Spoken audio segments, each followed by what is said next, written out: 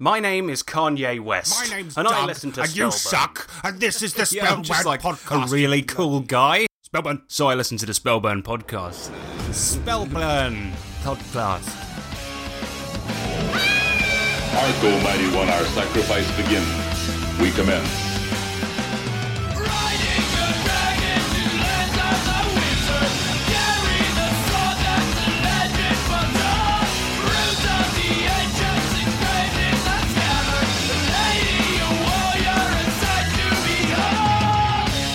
Welcome to Spellburn, a podcast about the Dungeon Crawl Classics role-playing game. It's time to party like it's 1974. The Spellburn podcast is now on its 93rd episode.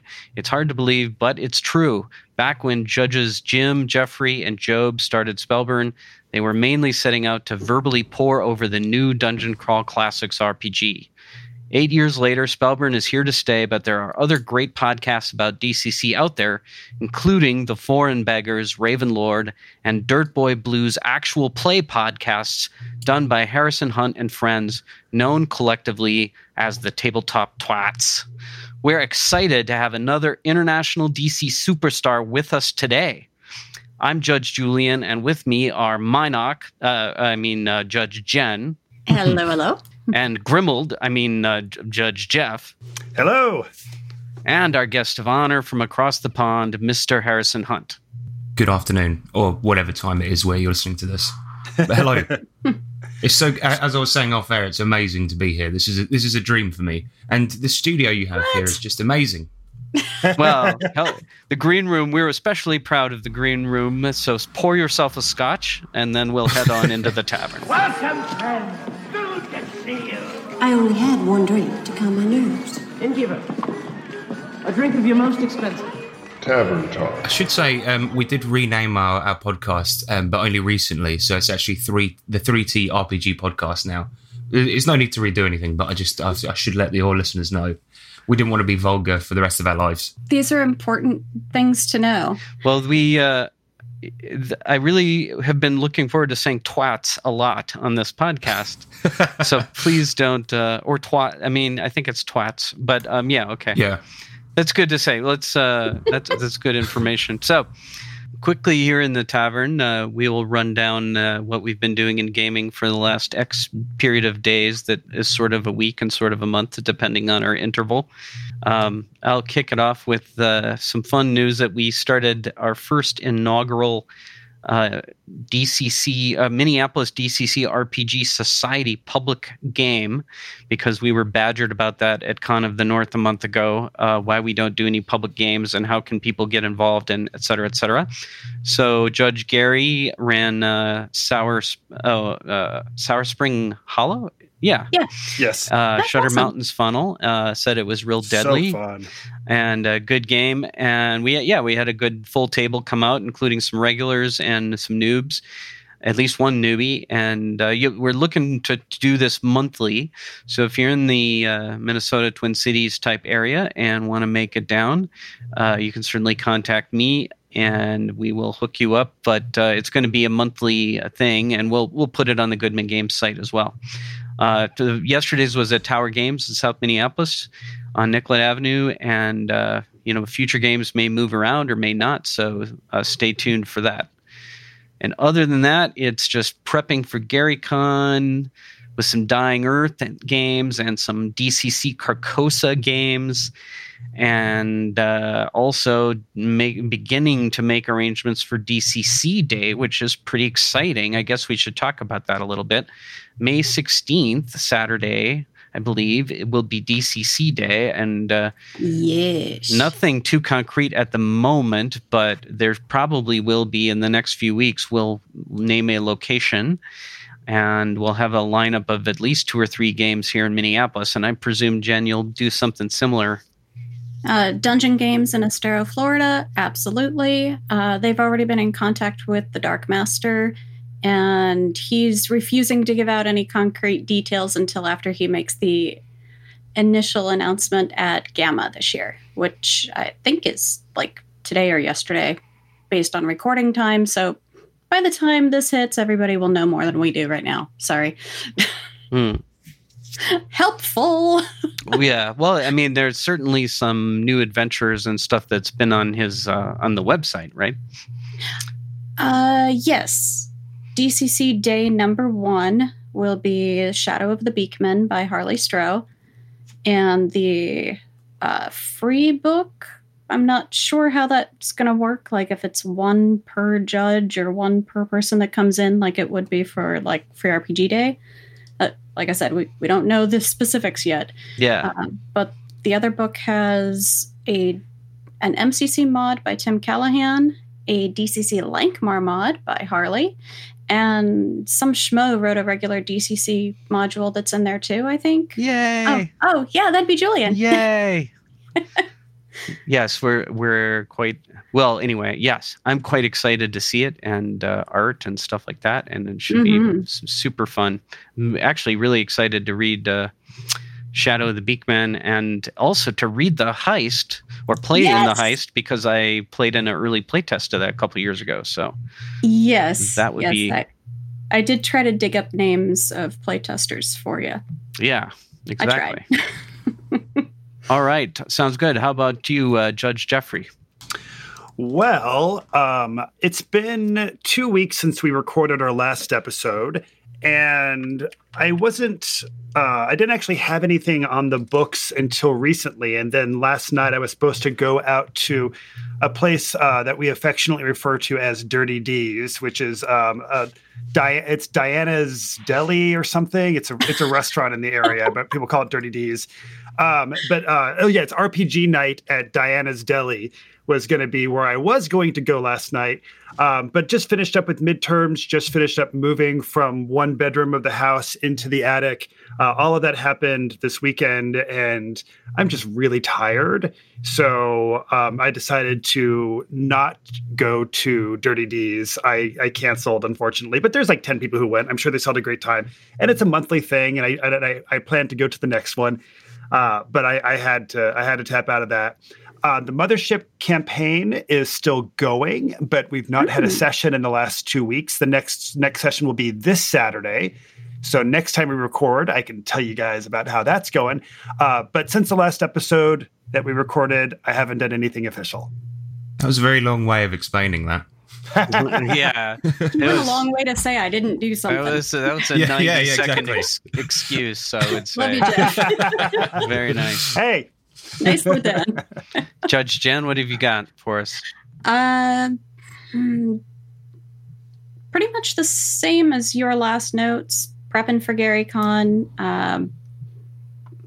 For those who haven't signed up, I'm running Lankmar, and more Lankmar. And incidentally, that is the lineup for UK Games Expo as well. And yeah, I might actually get to meet Harrison this year. And I am actually going to UK Games Expo, so that would be awesome. No, I am. You are? Oh, awesome. Yeah. Yes, please. Awesome. It should be great. That's cool. Sunday, I'll be working the booth all day. I didn't realize Brett was going to be shorthanded. Otherwise, I might not have signed up to run 5 games out of 6 slots between Friday and Saturday. But I left Sunday open so I could be in the dealer's hall and be a little bit more accessible to, everybody. DCC Day, I know that we're planning on running 2 sessions over at Dungeon Games. We're going to pretty much take over the place, and we'll have anywhere from 2 to 4 judges running tables at various times throughout the day. Cool. And are you going to get some Pyramid Crawl Classics in there, do you think? Maybe Shamrock Games, if that's the name of the place. I'm not terribly familiar. There's one towards Port Charlotte, closer to Sarasota, that Troy has been running at lately. So he may spread the love up there instead of bringing it down here for a change. And I think we decided that we're going to have a mini Brinkmanomicon day, and that'd be the first Saturday of May. So cool. It will be all sorts of busy. I'm thinking that I've got a really packed schedule at GaryCon, but I was thinking I might do a sort of 5-day LARP event called COVID-19, which would be like a don't touch me, just do sign language around or like wear a saran mat wrap kind of. I don't know. I'm not sure what it's going to be, but as long as it's a LARP that we can all win at, I'm okay with it. yeah. Well, and I don't know if you've heard about this, but apparently there's like a whole new strain of coronavirus porn that's available on like Pornhub. That's becoming a big thing now. Yeah. Why is this even coming up here? Why would you have to say that after mentioning a LARP like that either? That's not okay. Oh, doesn't the LARP thing seem kind of porny around the edges? I'm always like, isn't this going to turn into Vampire LARPs? Definitely. Yeah. I'm just. I mean, it's cool. Like whatever floats your boat is fine with me. I'm not judgy about it. I'm just saying. Yeah. Well, anyway, I hope we all have a hermetically sealed and safe and fun GaryCon. That's all. I like how you phrased that. Yes. And how about protection is a must? Yeah. So Harrison, how about yourself? How do you in the midst of running an awesome podcast and a bunch of actual play gaming, how do you get to do a bunch of other gaming on the side, or at least some occasionally? I do, yeah. I've been running a weekly game with the same bunch of people for the last 5 years. We've played like a bunch of different stuff, and at the moment, I'm really sorry to say I have been playing D&D 5e. Well, I've been running it actually. Oof. But I mean, halfway through, I'm glad. But yeah, halfway through the campaign yesterday, I ran a funnel, and I did. We went and played some DCC for a bit, and I did. What was it called? Carnival of the Damned. That was it. Oh, with David Beatty. Yeah, really cracking adventure. Very fun. And I had it. So it was mid campaign. I had all the characters turn up to the carnival. And then they saw this guy, and the guy was like, let me tell you about what just happened here. And then we flashed back to a couple of weeks ago where they were playing all the level zeros. And that is an incredible adventure. It's so much in it as well. And it's like, visiting all those little attractions. It's just hilarious as well. But I absolutely love it. So it's probably my number one third-party product at the moment, probably because I've just played it. But yeah, really awesome. It's very fun. So now, Harrison, the 5e game that you're playing, are you playing because you want to be running 5e or because the players want to be in a 5e game? It was actually because I wanted to run it. The premise behind the campaign that we're doing at the moment is that all of the heroes have come into possession of a disused monster zoo, and they have to populate it again with monsters. And so I thought D&D is a good system for that because the monsters are really detailed and things like this. And yeah, it's been fun so far. Yeah, and capturing is definitely harder than killing. Exactly. That was kind of what I was thinking. And so they've got like a duck man, several orcs and goblins, a gelatinous cube, an owlbear, like loads of these things in their zoo, and it's been really awesome. But yeah, it's also the first time I've ever played 5e, and it's been out for donkey's years, but I only just got around to it because I thought it was a good system for that type of game. But yeah, I run a lot of different stuff, but at the moment that's what I've been up to. So I like to trash talk 5e a little bit here and there, but I actually it's great to have it out there. You know, I was giving blood of all things on Friday, and the nurse's boyfriend said her boyfriend is playing D&D with his workmates every weekend. Anyway, to make a long story short, of course, they're a bunch of younger folks and they're playing 5e. And I was like, man, that's great to hear about. I'd love to hear it. It's just, I think it's become pretty popular, and I'm sure it's a gateway for a lot of people to come into the hobby, which is really great. So I actually don't mind it as well. As an addition, 5e I actually think is okay. It wouldn't be my game system of choice at all, but I've enjoyed it and it's been pretty fun. So yeah. Kind of the thing that I hear said a lot is that 5e is everybody's second favorite version of D&D. Yeah, I'd actually say that. Yeah, well, more gamers at more tables rolling more dice is good for me. So exactly. And I reserve my right to trash talk it as much as I like. So the sad thing is, though, I spent years sort of trash talking it and hating on it a little bit because of certain things I thought were that I didn't like when I hadn't even played it. And then as soon as I got around to playing it on the podcast now, I had to do a big backtrack and say, actually, I do like it now. I'm sorry for everything I said before. Well, I think it is it's the sign of a smart person when they keep an open mind and are willing to change their opinion when they get new information. So good for you. And maybe Thanks, one day, I Julian, you'll be able to do that. No, I'm firmly set in my ways. So, Jen, Don't we know it? yes, I am. Jen, do you want to be the first to reach into our email bag and pull out some email? Sure. Let me grab a bumper first. Brilliant. Go ahead. I call upon the flame to summon you. Who'll deliver the message for me? I came here to give you these facts. Summon email. All right. I could have sworn there was one in the queue before this, but Julian seems to be screwing with our mailbox. I was going to read Harrison's lovely email to us offering to be on our, to do a campaign thing, but it would be fairly redundant. And then I was just going to read it and try to do Harrison's accent, and then I thought that's not going to be that much fun. So, I mean, okay, I thought that would be a long, it wasn't a long email, but anyway. I do love it when people try to do an English accent, though, and especially when a lot of people, when they want to play a smart character in an RPG, they'll often put on an English accent, and I love it when American people do it because it's always so terrible. Yeah, I make no pretense. Yeah, Harrison, can you say "hand me a Budweiser" in American? Hand me a Budweiser, yeehaw! Not bad. I thought your American accent was particularly good, but anyway, we can save that for later. The beer is in the pickup. Yeah. All right. Well, you're in Florida, so that's different. Yeah. Okay, so getting back on track here, I have an email. It is from Ray. He says, big fan of Spellburn. Started this tabletop gaming hobby 10 months ago at the advanced age of 37.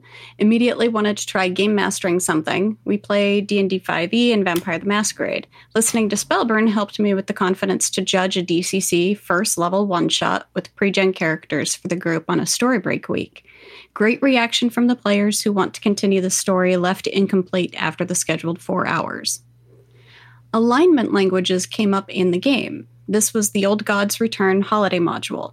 The Purple Sorcerer first level character generation had given one of the characters the chaotic language. He believed he would be able to understand the very chaotic monsters in the module because of this. I had reimagined the cursed gnome-like creatures as tiny gym bros and was describing their body language as they yelled things at the PCs. I adjudicated this asserted ability to understand the language by improvising the dialogue moving forward, but I was caught off guard and was not confident that was how an alignment language should work. Can you speak an alignment language? How have you used them? And explain how they should be used. This was something from AD&D, wasn't it? The alignment language thing. Am I wrong? Yeah. There? Was it from first edition? Yeah, no, of course, for sure, exactly right. And so I did a little rereading on this and was trying to figure out how different it was from AD&D, because in AD&D, as written in the player's handbook, it's actually written that your character just starts play knowing your alignment language, like neutral evil or whatever it was. Obviously, it was always neutral evil for my characters. And, but it doesn't really say much more about it than that. But somehow, if you are just hanging out with a bunch of adventurers and you happen to be sitting next to the neutral evil guy at the table, you guys can strike up a rollicking neutral evil conversation. Which obviously never quite made sense and was mostly ignored. Or somehow torturously hand-waved, I think, in the old days. So the DCC part of it always struck me as a remnant of that, or sort of building on that. So I went back. Now I'm talking through the chime because I've done the research. So I went back and read this, and the DCC version doesn't say that everybody starts with their alignment language, but rather it just says some people know an alignment language, the language of chaotic beings or lawful beings or neutral beings, and you can roll it randomly, which implies to me that it's different, that it's the ultra chaotic language. It's the language of pure chaos or the language of pure law. It's the language of pure law spoken in the gymnasium on Fish Finger Friday, for instance, when you have your beans of law. It's a little Foreign Beggars reference there for you, but that kind of thing. So I don't know. That's my take on it. Well, my take on it is kind of similar, because in DCC, in the Appendix L, when you roll up your languages, there are a ton of languages in there for things that theoretically aren't even supposed to be in Dungeon Crawl Classics. We talk about how we don't have bugbears and orcs and hobgoblins and things like that. Every monster is unique, yet in the alignment table, there they all are. But the way that I view the law, neutral, and chaos alignment languages would be if you are somebody who did randomly roll that up, then yes, you do get to kind of speak this uber language. And since alignment in DCC RPG is generally viewed as like a cosmic alignment, then what I think that means is if I speak chaotic, then that means that when I speak, anybody who is cosmically aligned to chaos, whether or not they know it or not, can understand what I am saying. But in my mind, if they can't speak chaos, they can't respond. You can hear the language of it, but you don't know how to speak it unless you happen to know how to speak it. So I would imagine that Lords of Chaos speak chaos and Lords of Law speak law. But in order to respond to somebody, you'd have to use whatever language you happen to know, unless you know that. Is it like a demon who speaks chaotic? If he can go to any plane of existence and try to get the soul of somebody who's trying to sell their soul or what have you. So the demon can actually speak chaotic to any chaotic creature, right?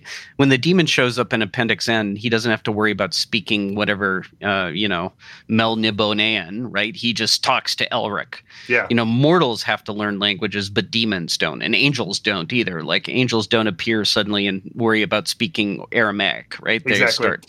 So maybe it's that kind of thing, the language that those planar beings speak or something. Did you have a thought on this, Harrison? I was just going to say I'd love to hear what chaotic language actually sounded like, but I don't know. I've always found the idea of alignment language is a little bit silly. But yes, the way you guys have explained it is that it's just. But the trouble is, even though you guys have explained it very well, what it doesn't account for is when you change alignment, do you just then forget how to speak it completely and then suddenly can speak this other language? It just that's the kind of thing that really gets my goat. I get it, like the highest people in the planes of law, the lowest people in hell, these people can speak this language. But what about if one of them is saved and then becomes neutral, whatever? It doesn't make sense to me. I've always found it a little bit silly. In the way it looks to me in in the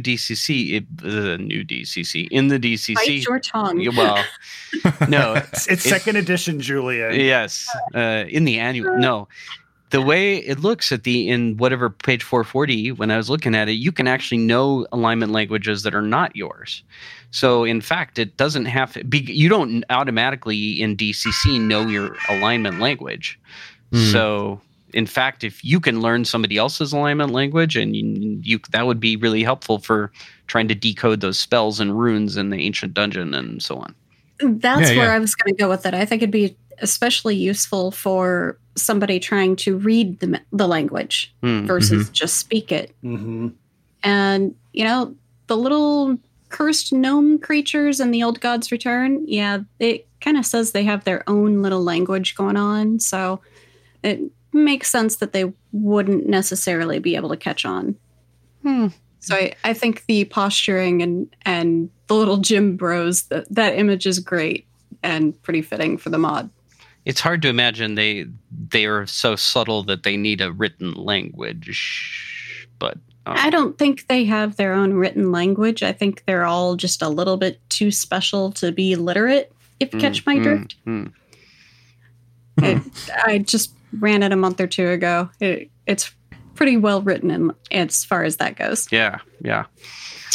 If I could take just half a second of the timer, Jeff, I'll point out that DCC Lankhmar does away with alignments and alignment languages. Mm-hmm. So your starting languages are based on where you grew up and where you're from, basically, your place of origin, and everyone starts with the equivalent of common, which is low Lankhmarese.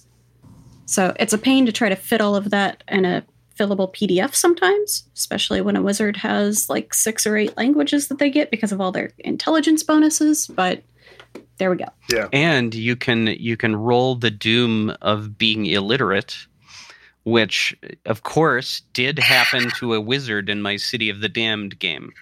So we now have an illiterate wizard in that game, and obviously I played an illiterate one for the playtest. Yeah, it works fine. Mnemonics, it's all good. All right, Judge Jeff, do you want to take the next missive? All right. This one says, "Greetings, burners. I really enjoyed the rapid-fire review format of your most recent podcast. It was cool to hear about so many products in one episode, many of which I own but haven't had a chance to look at yet. I definitely enjoy Bronx Beasts and have used it in my MCC games already, but for a different kind of mutant. I played a lot of Palladium Books Teenage Mutant Ninja Turtles RPG back in the mid-'80s and was always a big fan of their Bio E-Point system of customizing your mutant, which is emulated in Bronx Beasts. Although I don't use Bronx Beasts to play a TMNT game, I wanted to share that the Palladium TMNT game was based on the much darker comics from the 1980s and not the campy kids cartoon that followed. I think that the rules set out in Bronx Beasts lend themselves well to recreating a similarly dark mutant campaign, or campy if you prefer. Thanks, DM Kojo." Awesome. Thank you, Kojo. That's pretty. I think Bronx Beasts has a lot of applicability to a post-apocalyptic type setting. You could easily toss those in there as a third mutant option beyond MCC and American versions. So that would be, they'd fit right in. You could even keep all their origins the same and stuff pretty much. So it would be a lot of fun. And I'm happy to announce, I think the Bronx Beast was the top vote getter in my MeWe poll for my Dungeon Crawl Carcosa game. I let people vote on which classes I should generate for that. So I'm going to have a Bronx Beast, a Gray Alien, I think was number 2 from America. And then, Hot Dog Suit and Clown Knight and a few others. And then some bog standard DCC classes as well, of course. Because if you sign up to play a game and you really, really want to play a dwarf, you're going to, you know how it is. You're going to play a dwarf, yeah. Yeah, you're going to cry if you don't get your dwarf or whatever. I say let him cry. Yeah. Have you... give him a 0-level dwarf. When he dies, then he can pick something else to play. Harrison, have you messed around with Bronx Beasts at all, or seen that? Because I'm actually not familiar with it, but I didn't want to sound stupid, so I didn't mention it. Oh, it's I can't. I don't know if you're how much of a Teenage Mutant Ninja Turtles person you are. Myself, almost none, but which I think it even kind of helps and makes it even weirder. But it's about anthropomorphic animal mutants in like modern day kind of 1980s perhaps type New York and that kind of stuff. So it just seems kind of like it would fit right in. It could be a great Cyber Crawl Classics feature actually. Yeah, definitely. It could fit in. Yeah. Yeah. So I maybe reviewed that Teenage Mutant Ninja Turtles one, the Palladium one. I reviewed it a while back, and while we were playing it, this is a complete side point, and I'm very sorry, but while we were reviewing it, we figured out that if you were a pigeon and you took the hands mutation and dual-wielded Uzis and got psionics, that was like the broken way to play the game. So you're a pigeon with hands. I like that better than the hot dog suit, honestly. Well, the Bronx piece is actually set up similarly. as Kojo says, but I don't know if it has that breakage point in there. I'm guessing Dan Stevie didn't put that in there, but maybe as a little, love note to TMNT Palladium, he did put it in there. So now I'll have to go check it out. It sounds good. Is Bronx Beast an OSR thing then? No, it's a DCC. What would you call it? Third party zine. Yeah. Ah, okay. They might have it at the booth at UK. Nice. Yeah, I'll have to check that out. Yeah, sounds good. Dan Stevie slipped me a copy at GaryCon last year, and somehow I was able to. I paid for mine. Wow. I will just say that somehow it actually survived several drenchings in spotted cow and other, substances, and made it back into my luggage and back to Minneapolis. So, thank you, Dan, and more to come with one or two Animal Mutants in Carcosa soon. So thanks for the emails, Kojo and Ray, and really appreciate your guys' emails. Please email us at theband@spellburn.com, which annoyingly enough, I'm going to repeat later. And let's head on over to Mighty Deeds and talk to our guest. Let the combat begin! To the death! Why behold our hero! So you want to play rough, eh? Well, take this! Mighty Deeds. So here we are in Mighty Deeds, and the first thing I'm going to say, because I think we haven't said it yet, is Harrison, thank you for some epic bumpers you have provided to Spellburn over the last 3 or 4. I'm not sure. There was the Kanye, there was the Doug. I was surprised you used the one of me saying Spellburn. I was trying to make the jingle less than a second long. It was really stupid. I don't know what I was thinking. I'm sorry. I'm sorry, everyone. Oh, no. I loved it. And I'm glad you noticed that I did use it, because I was like, the only people who are going to notice this are the people who don't fast forward through the usual bumper. Yeah. The intro music's too cool. I can never fast forward it. It was definitely made me crack up when I heard that on a... let's see, by the time you hear this, it would be the second to last episode, I believe. Well, and the idea that cracked me up is somebody who is listening to the show for the first time, if that was their first episode, being like, what the fuck kind of bumper do they have here? Like, listeners, if you'd like to have a good idea, an irreverent and silly idea to do a bumper for Spellburn, please go ahead and contact us. Send it directly to theband@spellburn.com. And you don't have to be quite as funny as Harrison, but it doesn't hurt, that's for sure. Enough of that. So let's talk about the 3Ts podcast. And Harrison, just tell us about how you guys got started and obviously then into DCC and so on. Yeah, so originally the show is all about reviewing weird and wonderful stuff and gaming and roundtable discussions and things like this.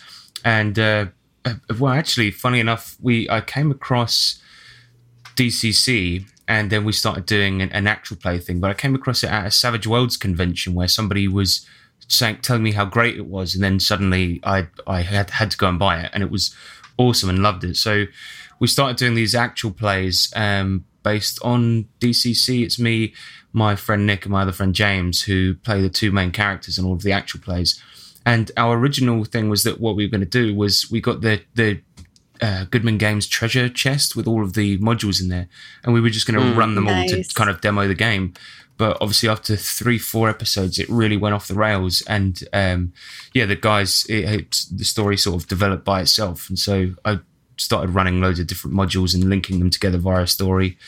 And the actual plays were kind of a thing to try to demonstrate DCC and also to get more people in our country to play it as well.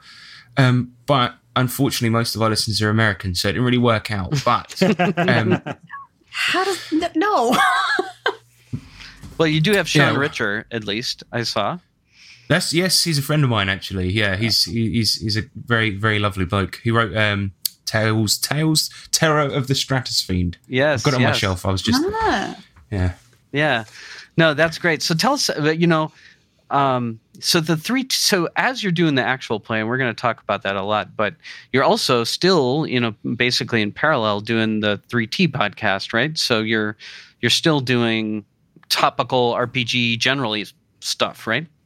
Yeah, we try to. So we release 2 episodes a month, and one of them is a typical podcast-like thing, and we can also, unpack our experiences with playing DCC and the actual play and talk about it, discuss it, and also topical things. And then then the next episode that month is an actual play, although there hasn't been one for a couple of months now, but we're getting back onto it very soon with our new one, Wizard Cops.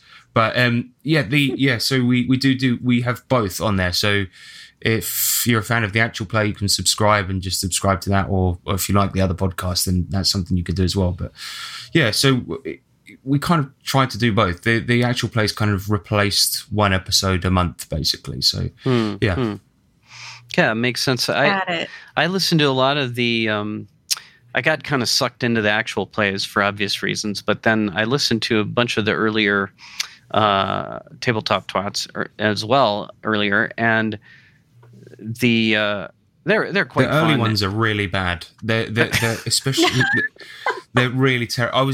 I listened to some of them back recently to remember what it was like, and I was trying so hard to be funny, and it was really not funny at all, and it was horrible. I can't listen to it. We actually added a little thing in at the beginning of our first episode, just saying this one's a bit rubbish. Go to about episode 10, and you'll have a better time.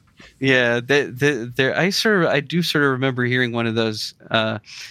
But even that irreverence is actually pretty funny. So listeners who are new to this, if you want to just try one of those generalist type episodes, the one on Fatal, the RPG, had when I was walking around at just as I tend to do on my commute, just walking around listening occasionally to podcasts, usually to music, but occasionally to podcasts. I had innocently I knew what Fatal was, which is a crazy, trashy early 90s role-playing game that's probably unplayable as well as totally over the top. Nightmare. It's a nightmare both of design and complete weird sickness somehow. Yeah, exactly. But without going into all that stuff, the episode in which you were sort of riffing on the book, reading portions of it aloud, basically, and riffing on the book, it just had me in tears. I was laughing so hard. I was afraid that I was, that the various people alongst my regular commute route were going to jump me or something because they saw me, stumbling around crying. So I was beginning to look like an easy mark or something, and it was really. So that it's quite a bit of fun, and the Fatal episode in particular is fun. And I've seen that I haven't got into your Steve Jackson episode, but you kind of do some episodic things about gaming history and stuff, which is fun.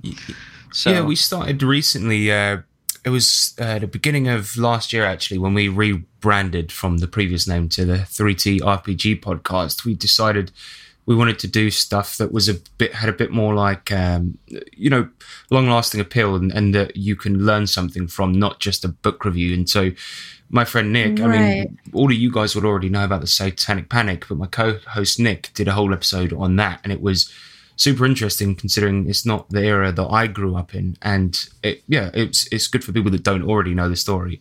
As is the recent one about Steve Jackson getting raided by the Secret Service, which is an insane story that I didn't know about until I did research for that episode. But it's just, it's really mad. But we like doing all types of stuff, really. But especially if we're doing like the kind of discussions and things like this, we nowadays we do like to jump into the history a bit of RPGs, because I just think it's fun and interesting. And hopefully anyway. Well, and I would actually recommend episode 51 to any of our listeners, because it's all about improving your role playing. Oh yeah, and I forgot we you've did got that. some great points on that. I came back. I'm telling my hubby, so and so at our table would just get ribbed without mercy for his accent. And some of the advice you gave was really something that I will be taking to my tables. I'm glad you liked it. That means a lot. And I want to say I don't want you to feel bad about if you think some of the earlier episodes were weaker. In fact, even in Spellburn, the first 43 were kind of trash. The around Actually, 44. I would go a little further. I'd say the first 47. It's good around 48. In the 40s, there's a marked uptick in quality. Really, I thought it was great until about episode 24. Oh, yeah. So, yeah. Okay, fair enough.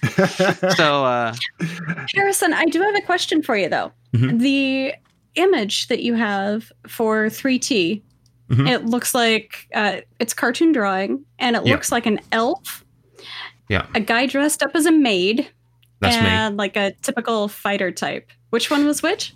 I'm the one dressed as a maid. It was supposed to be a reference to the fact that I used to go on all the time about Japanese RPGs, and I still do to an extent, but we did an episode on the role-playing system Maid, and I got such a wild all system. of my peers.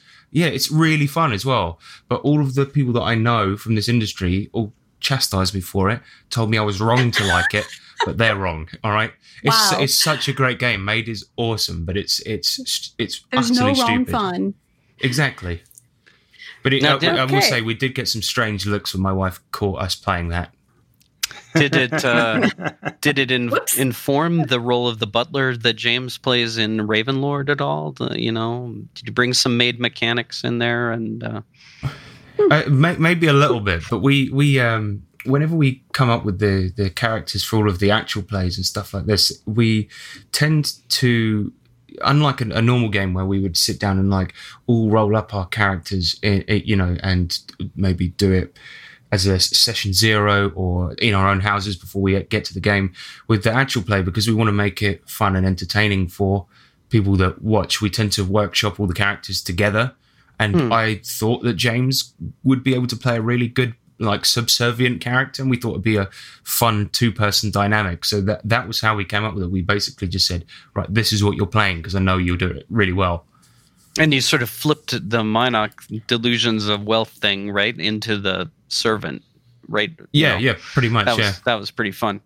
We'll talk about that. Well, actually, listeners, if you don't know this stuff, we'll give a better overview before we just dive in. But so we should do that. Yeah, we should do that. Right. We should. Before we go there, I'm going to ask. I tried, guys. Was this your first actual play that you did? Was Foreign Beggars for DCC? Yeah, that's the first one on the 3T RPG podcast that we did was Foreign Beggars, but I had edited some for a different podcast before that you can actually go and listen to. So there was an adventure I wrote for Savage Worlds years ago now called Punted in the Bonds, and it's like a Guy Ritchie movie post office robbery adventure, and it's extremely fun. It's like a gangster thing, and I did an actual play of that on something called the Wild Die podcast and edited it and stuff, and I think it sounded pretty cool. So you're gonna tell us how we get our hands on that later? Yes. So that one you can go and listen to on the Wild Die podcast. It's on like Podbean. Wild Die. Sorry, my accent's terrible. Like DIE die. Yeah, so it's a Savage Worlds podcast that I used to be on, but I'm not anymore. Sadly. Okay. Yeah, well, I'll dig that up and link it in the show notes. Very good. Oh, and Harrison, thank you. I found your link to the YouTube page where you strung together all of the actual play podcasts for 3T. Oh, that was extremely useful. I believe that was actually my co-host that did that. So thanks, Nick. Thanks, cool. Nick. Thanks, Nick. Okay, thanks, Nick. I think that would be a great link to include in the show notes. And thanks for warning us about bringing them on. I knew your name best, and of course you'd emailed us and helped us with the bumpers, but you really tipped us off we're not to how not supposed to explain that. Oh, yeah. Well, I'd hate to bring a drunken mess like Nick and undisciplined knave like James onto the show. Throne, right? So it's Wait, really. do you know them? Yeah, exactly. Well, thanks to you, we were forewarned, so appreciated and very good. So now I really want to hook up with you guys in the UK. So we sometimes call Judge Jen Zovia. I'm just saying, Okay, that's cool.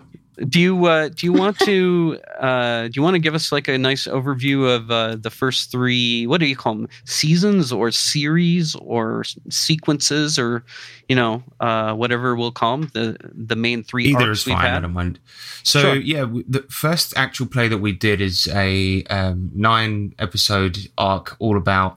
It's called Foreign Beggars, and it's 2.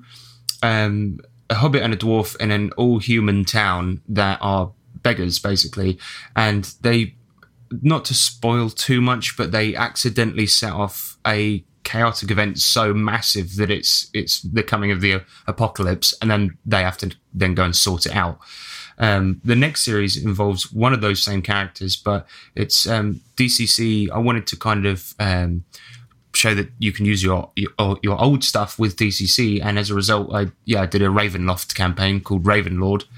That was also very fun, and then we've just wrapped up actually Cyber Sprawl Classics, which is really, really great by Brent Alt, and it's a little free zine that you can get for DCC that changes it into a cyberpunk game, and it is really, really bloody good. So yeah, we just did that, and that's Dirt Boy Blues was that third one. Was that a module, or I'm sorry, an adventure of your own creation based on Brent's rules, or was that included with the setting zine? No, that was all my doing basically. So I made up the adventures for that one. In Foreign Beggars, the first one, we used a lot of pre-made modules, tweaked them a little bit and things like this. But with Ravenlord and Dirt Boy Blues, Brent's system is so good and so useful and has so many tables and things like this that it was just easy to write adventures for. Basically, it's absolutely cracking. I did my homework and I listened to one episode from every single podcast, and then I turned around and Julian started back at number rolled 1. his eyes harder after you said that, Jen. I mean, really? What, wait, doing my homework? Is this camera on? Is this camera on? Wait a second. But I turned around and started Dirt Boy Blues at episode 1 so I could get the entire storyline, because just popping in the middle of it, I had to stop halfway through and say, no, I need this from the beginning. So kudos, man. I don't listen to podcasts. I usually don't enjoy podcasts as free time listening sort of thing. So no, you hooked me. Good job. I'm pleased. I'm really pleased. But we do try to, I'm not actually a big fan of actual plays either. And we do try to add a bit of entertainment and keep our audience in mind, and hopefully make it a bit more engaging than the typical one where it's just a microphone plonked into the middle of a room. Do you know what I mean? Yeah. No, I think what I want people to understand, if you are just hearing about this stuff and you're etc. Anyway, I want people to understand it's like a radio play. It's not. It's more it's a dramatization. Yeah, it's and you can hear the dice rolling, and Minoc is like 18, D4, I did 4 points of damage or whatever. And the game is there, but it's almost in the background, and with the sound effects, the voices, and so on. And I mean, it's both in terms of its sort of voice acting, I guess you'd say, and its production.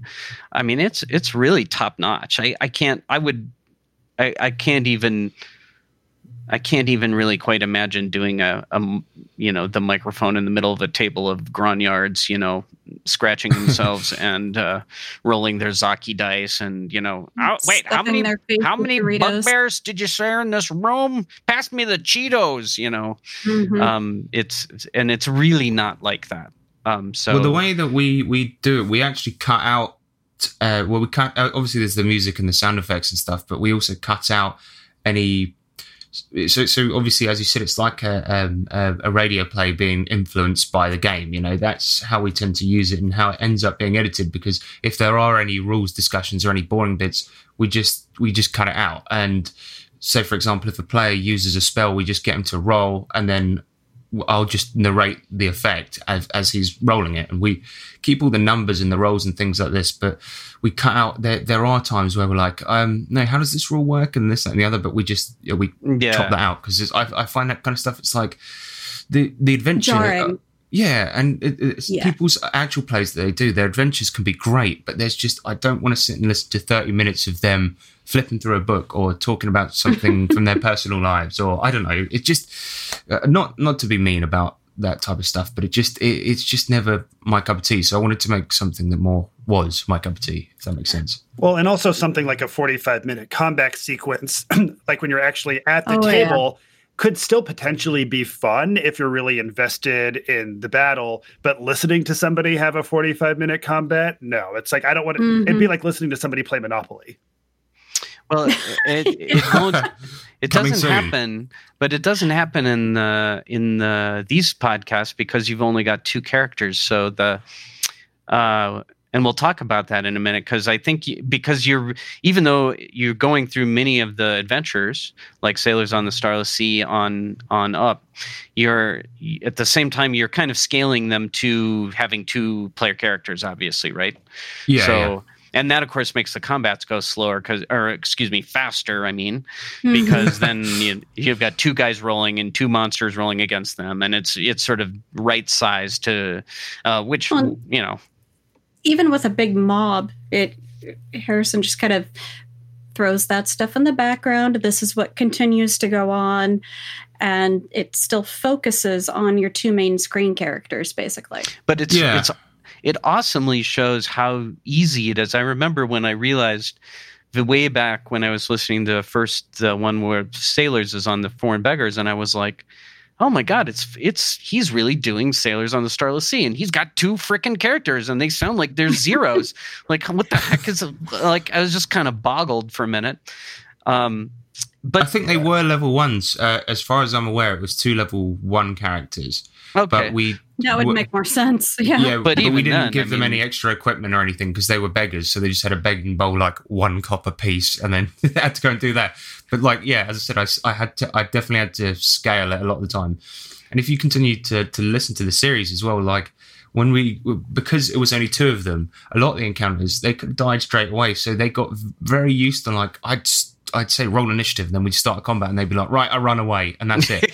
And like, it was nice. on Curse of the Kingspire. We played that on the podcast, and there's a bit where I think this jailer has some keys, and they need the keys, but instead of fighting him and killing him, they just nick the keys and then run away. And I'm just like, why don't more people do this? It's the smart move to do often. So they ended up not dying. It's a true OSR way to play, right? If your critical path doesn't flow through that encounter, and there's nothing majorly to be gained, why the hell would you risk your neck, right? Right. Get the hell out. No, and I think the smaller party size makes a lot of sense. First of all, it allows you to play a really funny third NPC, usually, like Owen Lean or. Some of those story guys behind those. So we have on our Patreon, which we currently don't have any tiers for, so you can spend any amount of money and then we'll take your name and put you as a character in the show. So for example, in Dirtboy Blues, the cyberpunk one, the main boss, he was named after a patron. There's a goddess of law in the Foreign Beggars series who's called Zovia, that was named after a patron. And every kind of episode I wanted to have one of the patrons come in as a character, but the trouble is they can't be too useful, otherwise I go into GMPC territory, so they're always utterly stupid or completely rubbish. And so all of these people, like, they either hinder the party in some way or just useless, and that's extremely fun to play as an NPC. So was Dan Irwin in the Ravenlord game? Is he one of those guys too? He was, and I've actually met him in real life as well. So he was one of our patrons, and he was supposed to be an incidental, like, one-off character that was, because there was an encounter where they fought a bunch of skeletons on a beach, and then they knocked one of the skeleton's body off, as in knocked his head off, but the skull was still talking, and they took him through the entire adventure because they just thought, oh, cool, a talking skull. And so, yeah, the whole series, this guy that was just supposed to be a one-off character, which is also a reason with that character, I did my American accent. I was trying to do a New York accent, and I've been told it was rubbish, and I know that, but it was only supposed to be in it for like 5 minutes. It's pretty. I mean, the British guy trying to do the New York accent is actually pretty fun in its own right. Sometimes it's like weird Reservoir Dogs territory or something. It's speaking of, we would be totally remiss if we did not remind our listeners that the 3T podcast may not be what we call family friendly. Yeah, because you're right. Usually more than one F-bomb and you get knocked off the family friendly list. I tell you what, it is very, very difficult for me to not use that type of language now because I was raised in the gutter. So I'm very sorry. Yeah, I feel you, man. I'm actually feeling like I'm going to be so liberated running games at the UK Games Expo. Oh yeah, because everyone, especially that's in Birmingham as well, and everyone there's an absolute reprobate. Sorry to people from Birmingham. Brilliant. Okay. Yeah. You're not, downselling this to me, Harrison. So Harrison, if I'm sitting at your table when you're running a game, what is that experience like as opposed to the experience of sitting down at the table when you're running an actual play? That is a very good question. Well, no, don't tell him that. No, Julian. It was a very, very good question. No. Very intelligent. Very good. Thank you. I might say a very handsome question. Thank you. I appreciate that as well. Anyway, the point is, so with the actual plays, I pretty much run those how I run my home games, with a couple of notable differences. Is that I will obviously, if somebody says something that we can't hear, I'll tell people to say stuff again, often things like this. Also, I demand that people stay in character the whole time. And also, instead of saying I do the thing, they have to say my character's name and also like announce all the dice rolls. But other than that, it's not like vastly different. It's just that, the thing of staying in character the whole time is, I think it makes for a better thing to listen to, and you know who's doing what at each turn. If you say, for example, just tuning in for an episode for the first time, you don't know who Nick or James is. Well, then if they're in character the whole time, it doesn't really matter. So we try to keep that. But in my table games, I run them pretty much the same. I'm a big fan of game pace. So what I tend to do is I do run really fast games, like you'll hear on the on the Foreign Beggars and things like this. And as a result, it wasn't that much of a transition. It's just a few things that I need to remind the players of. And there are times where the players will go off on one and just be talking absolute rubbish. There was a sequence in one of the Ravenlord episodes where they went to buy a hat, and I cut the entire thing out because it was funny, but it was half an hour of people buying a hat. Yeah. And I was just like, we can't have this. And so there will be times where I just go, okay, we need to stop that. That's getting cut from the episode. And I wish I could do that in my table games. If we could just go, no, this is boring. I was going to say, talk about false advertising. Yeah, because definitely, I mean, I've been there where I'm running games and the players are getting so stuck in analysis paralysis, and they're just like, well, maybe we can do this, and maybe we can do that, or what if we went over here? And I guess how do you keep the game going when you're just running a regular game? Well, I find that if the players are playing on a actual play, I think they're more likely to act impulsively, and that means that there's very little of this really long, tedious planning, which can be really, really fun in a table game. But on the actual play, they tend to act really impulsively because they know that there's an audience and people have to that we've got to get it moving. If they were just standing there planning for ages, it would be a bit dull. Which is why, actually, the Cyber Sprawl Classics one that we did, Dirt Boy Blues, the reason that I chose that premise for it and not a Shadowrun type thing is because Shadowrun and that type of game is always planning. It's always getting the blueprints, casing the joint, things like this. And so instead, I set it there to, what the hell are they? Like interns at a really, really terrible marketing company. Yeah. So that's basically it. And it was brilliant, down to Gary Busey. That was brilliant. Oh yeah. See, so now, listeners, you got to listen to that one just to figure out what Jen's talking about. So next question, asking for a friend here. Say you do a podcast with people about gaming, and one person is kind of into the actual play idea, and one other person is into it, but the third person is just kind of maybe AP curious, but not really sold on it. Like how do you convince that third person to take the plunge? I think you definitely sure this is for a friend. Yes, absolutely. It's for Judge. It's for Jason Hobbs. He wants to do an AP with. Anyway. Yeah. But yeah, I actually am not sure, because when I suggested the idea to my two co-hosts, they were really up for it and really wanted to do it, and so I don't know. Yeah, because it means getting together in one place and playing a game together at the same table on a regular basis, right? Yeah. Well, yeah, exactly. I mean, we have our weekly group, but I was like, I want to play more games, and so what I did, I'll just be like, well, I'll just turn it into work, and then I get to do it and say it's because it's work, Oh. So there you go. Oh, that hurts my heart. The no, I mean it in a good way. But when it becomes work, it's no longer fun. At least over here. So. Yeah, maybe that's an American thing. Though it makes me very happy. No, the enthusiasm for the whole team or whatever, the whole group is pretty is right out there. Nobody's phoning it in, obviously. No, they're really, really great players actually, and funny enough, James is he's a spectacular player, but at the table he's the type of guy that usually uses his phone during games and things like this, and he's just got a girlfriend as well, so it's got even worse. And yeah, but during the actual play, Nick and James really bring their A game, and I think their characters are. It's not me blowing my own trumpet, but I think the way they play it and their characters are very well realized, and they're really talented, which makes my job a lot easier on that show, because I'm just like, well, sometimes I can just sit back and just listening to those two have a conversation.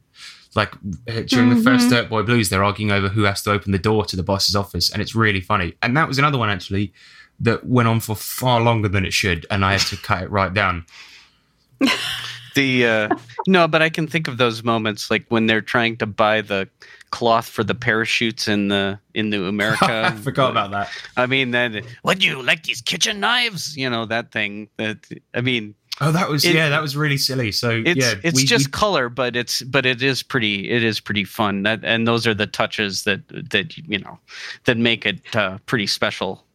So Jeff, what I'm taking from this, and the answer to your previous question, is we just need to set the microphone on the table in front of our groups. Hey, there you go.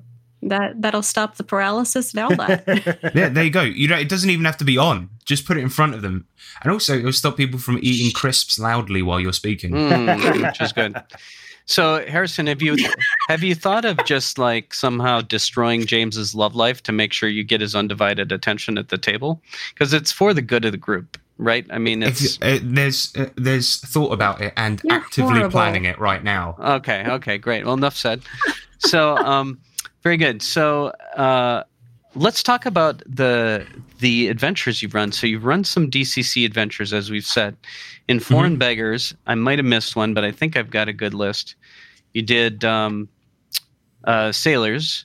You did Intrigue at the Court of Chaos, Curse of the Kingspire, the most obscene and perverse rendition of the Croaking Fane that I could imagine. I think to me, all of that did get weird, and that there got was a little. Can steamy. I say frog orgy? Yes, I mean, there was a frog orgy. It's a party. It's I thought that part of the setting was that part of the adventure was heavily implied in the adventure. I don't know. Maybe I'm wrong. I didn't go back and read that bit in the adventure. I've run it once and had a great time with my home posse, but I had the feeling that they just missed finding the aphrodisiac potion. Yeah, because that is in there. I was for a minute there. I was beginning to think that I dreamt it, but yeah, there's this part in the adventure where you see like a big load of frogs, and I was like, oh no, this is going to be a horrible encounter to listen to. And fortunately, they made it much better by one of them slapped another guy with a glove that made him want to attack him, and one of them got hit with these pheromones, and they all started trying it on with each other. It was terrible stuff. It's yeah. Did I miss one, or was that? No, I think that's it. You mentioned Numerica. Where did that come up? Oh, that's in one of the later ones. The setting. It's not one of the adventures, but rather Grimald ends up there, and it's just perfectly done. I mean, I think maybe that's my favorite. I don't know if that's my favorite of all of them, or at least the Foreign Beggars one. But that one is really the weird Mike guy who's chasing them. And yeah, that one was basically like I wanted to run America, and I came up with the most 90s like way of having them go to the American world despite being fantasy characters. And so they essentially had to get somewhere, but they realized it was safer if they went to another dimension, then portaled back up to their dimension and did the walk somewhere else. But it actually was way worse because they went to America and were being stalked by this hideous character called Mike, who's like this. He's just like an insane, almost silent murderer, and it was a very fun adventure to run. He's sort of Terminator and the Hitcher, like kind of rolled into one guy or something, like a horror movie. Jason Voorhees or whatever. And that setting is amazing. People that are listening to this now, you should buy the American Survival Guide, or is it just no? There isn't that. America, yeah. And there's a brand new book out now, at least in PDF, right? America Unnatural, with psionics rules and some other stuff. Anyway, but Forest the Monster Menagerie came out before that. Yeah. So yeah, there's tons of good stuff. I myself shamelessly plugging a Numerica adventure that I did. So yes, Burger Wars, buy one for yourself and buy one for Grandma, because Grandma wants Numerica. Have you? So okay, question on Dirt Boy Blues first. You called the city Epsilon City. Is there like any Metamorphosis Alpha Epsilon City in there? I haven't got. That was not lost on me. I haven't got all the way in there. It was an accident. I am aware of Metamorphosis Alpha, but I only realised about the fact that I'd accidentally nicked the name. But then after I thought it was too cool a name, so I just left it as it is instead of renaming it. Every time you say it, I laugh my butt off because we're in the middle of Epsilon City in our MA game. Nice. I'm like, oh, this could well, no, I wish this could happen. Then they could in theory go through a portal and end up in a parallel Epsilon City on a Generation starship fighting crazy robots and mutants and everything else then easily. Mm-hmm. With the types of nonsense games I run, that's definitely possible. Yeah. I love that first arc of Foreign Beggars because of how it evolves, just sort of like any home table game would, from, hey, I'll run Sailors, hey, I'll run Intrigue at the Court of Chaos, and so on. And then I'll let things germinate to the point where somebody decides to hit a chaotic egg with a chaotic sword. And then we'll just let the bad choices they've made sort of blossom into their own last adventure arc, right? Just grew out of everything that had come before at that point. We kind of wanted to demo how easy it is to chain adventures together if you're that type of person who wants to do that, and how to alter it and have a big story. And yeah, and eventually it was just them, the stuff they were doing made the rest of the adventures for me. I was just like, well, this all writes itself. I'm very, very happy with this. But the thing is as well, it's the first episode is okay, I think, but the second episode is where it really kicks off with the Intrigue at the Court of Chaos, and that is I think the way that they played it was super, super interesting. And I also think that that's the best DCC adventure ever written, but that's just me. Mm-hmm.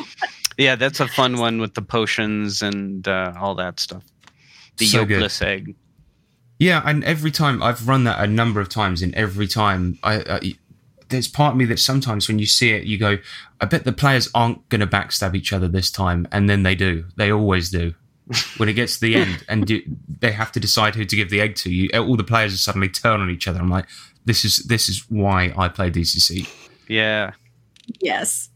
So what did you say is next in your lineup after Dirtboy Blues? Yeah, that wrapped up. So we're going to do hopefully a longer one now called Wizard Cops. And it's going to be basically cops in a city setting, Lankmar-ish, and they're going to be, they're wizards. They're magic cops that go after people that have done magic crimes. In addition to this, the alignments are, now I'm going to forget them, I'm going to blank, but it's by the book, loose cannon, and I am the law. Those are the three alignments that you can be. So, yeah, it's just a little thing that I stole off a friend who was running a table game of it. And I was just like, tell me more. And I was like, right, I'm stealing your idea for an actual play. So it's going to be hopefully like a 70s buddy cop type thing, but set in a fantasy universe. That's what we're trying to go for. Are you using DCC for that, and are you using Lankmar for that? Yeah, it's going to be Fanning City from Foreign Beggars, so it's a prequel, and it's going to be DCC and the annual because it's super 70s. So one of the main characters, the one James is going to play, has a magic mustache, which he grew. Yes. Yeah, and his character essentially in that particular one, he's going to be that he was once captured by a drug cartel, and when he was only 14, and he had to forcefully grow a mustache through sheer force of will to break from his bonds, and it's really dumb, but it should be fun. That's amazing. So, do you generate these characters ahead of time, or do they? But yeah, we all kind of do it together, and this was like discussion after discussion. We were trying to figure out what would be a fun dynamic for a buddy cop, and so that's kind of cool. Yeah, James is going to be playing this like his character is this like superimposing no nonsense mustache for days cop, and then there's Nick's character who he's playing a Sherlock Holmes type who's addicted to opiates and things like this. So it should be fun, and I just think I wanted to sort of play up the investigative nature of this particular like actual play and try and do something a bit different with DCC, and hopefully it works.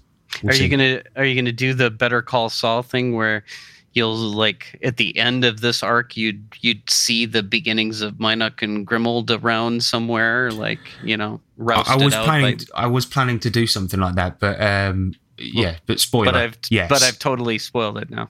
Yeah, it doesn't matter. It's fine. That sucks. Oh, sorry. All right.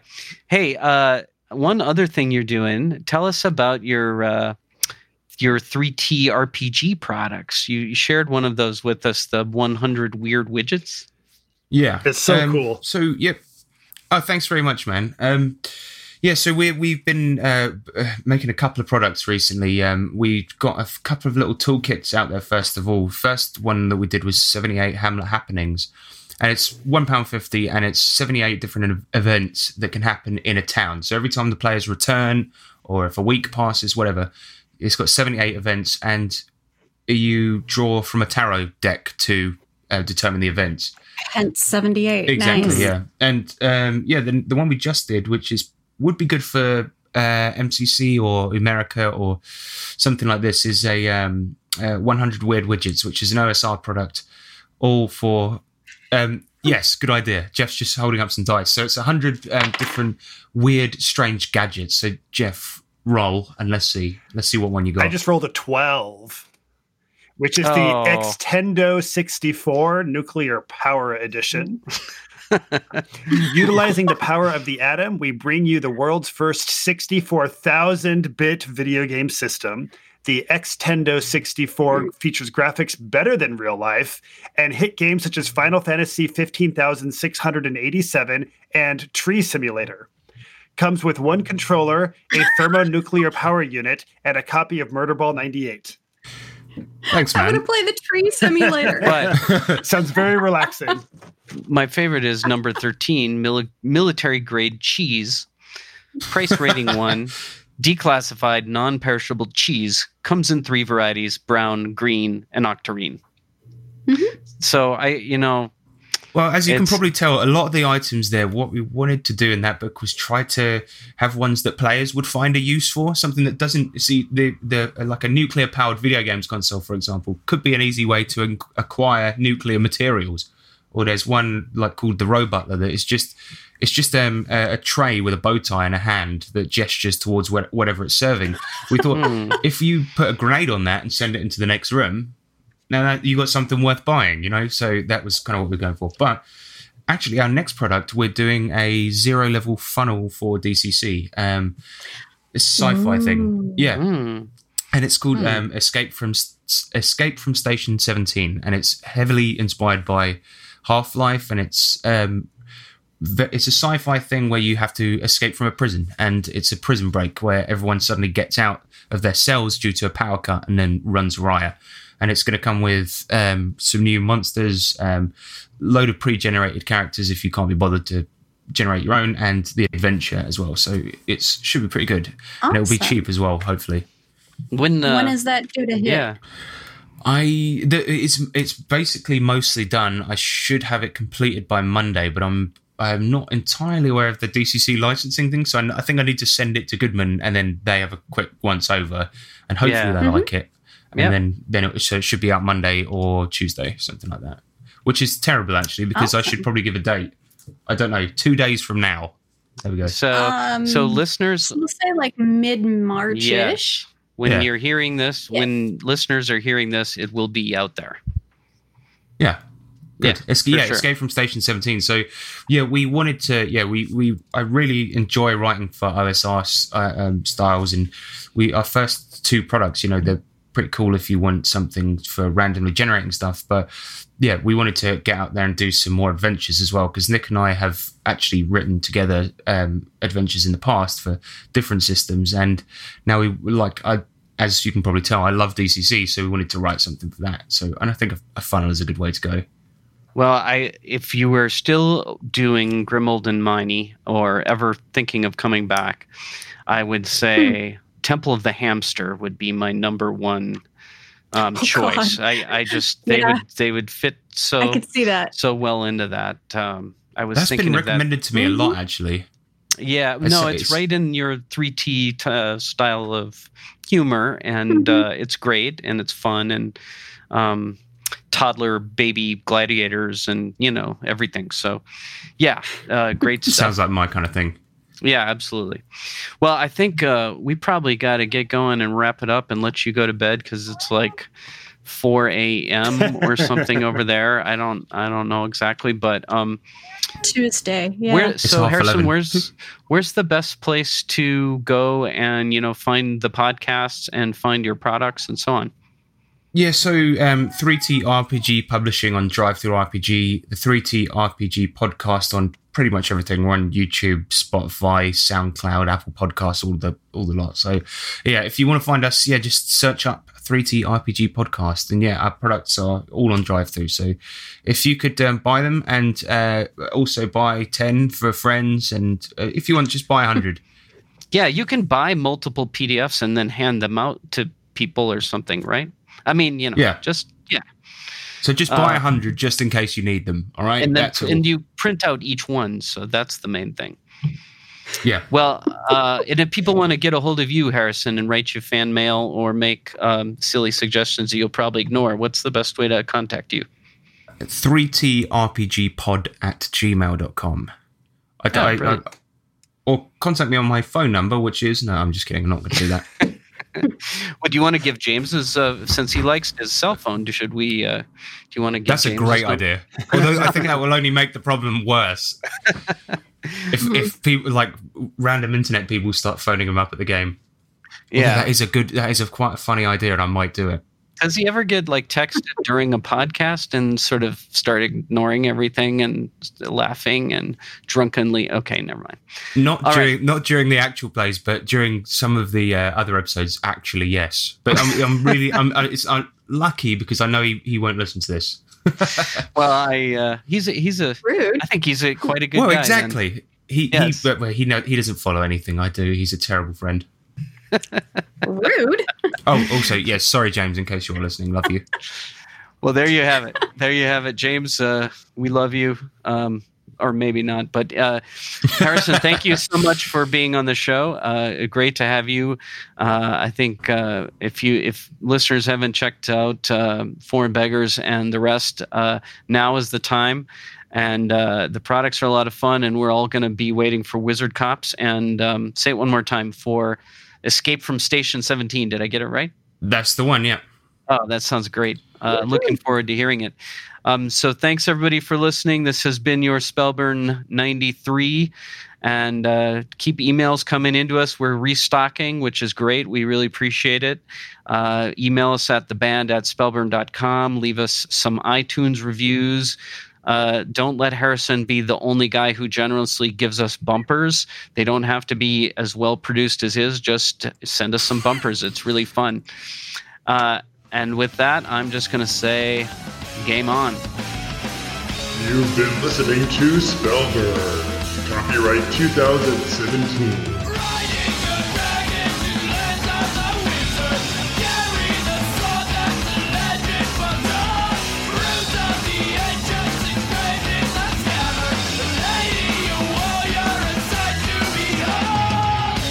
Our theme song has been graciously provided by Glitter Wizard. Learn more at glitterwizard.bandcamp.com.